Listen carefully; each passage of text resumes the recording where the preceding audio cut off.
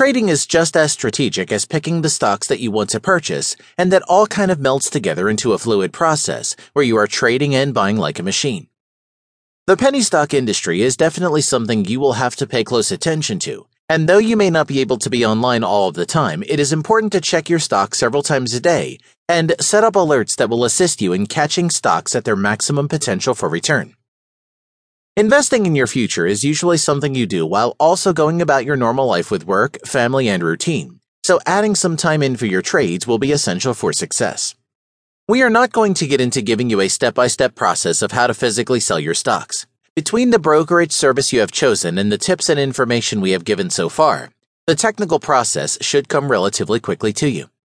What does need some attention are the things that you need to remember when you are going through the process of trading. In this chapter, we are going to dive into the best practices for trading your penny stocks.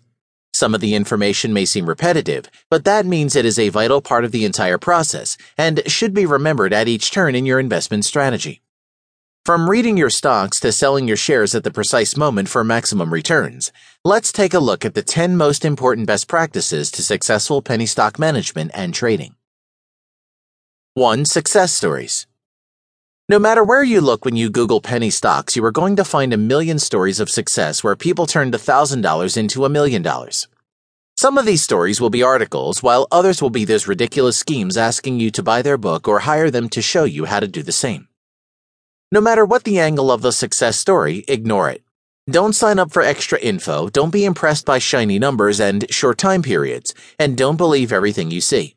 This guy may have 5 students who reached $1 million in 3 years, but what he doesn't tell you is that he has 700,000 students. Like so many other things in life, there is no magical formula to get you from rags to riches in 30 days. The best thing for you to do is to put your nose to the grind, follow the rules, use your best practices, and focus on your goals.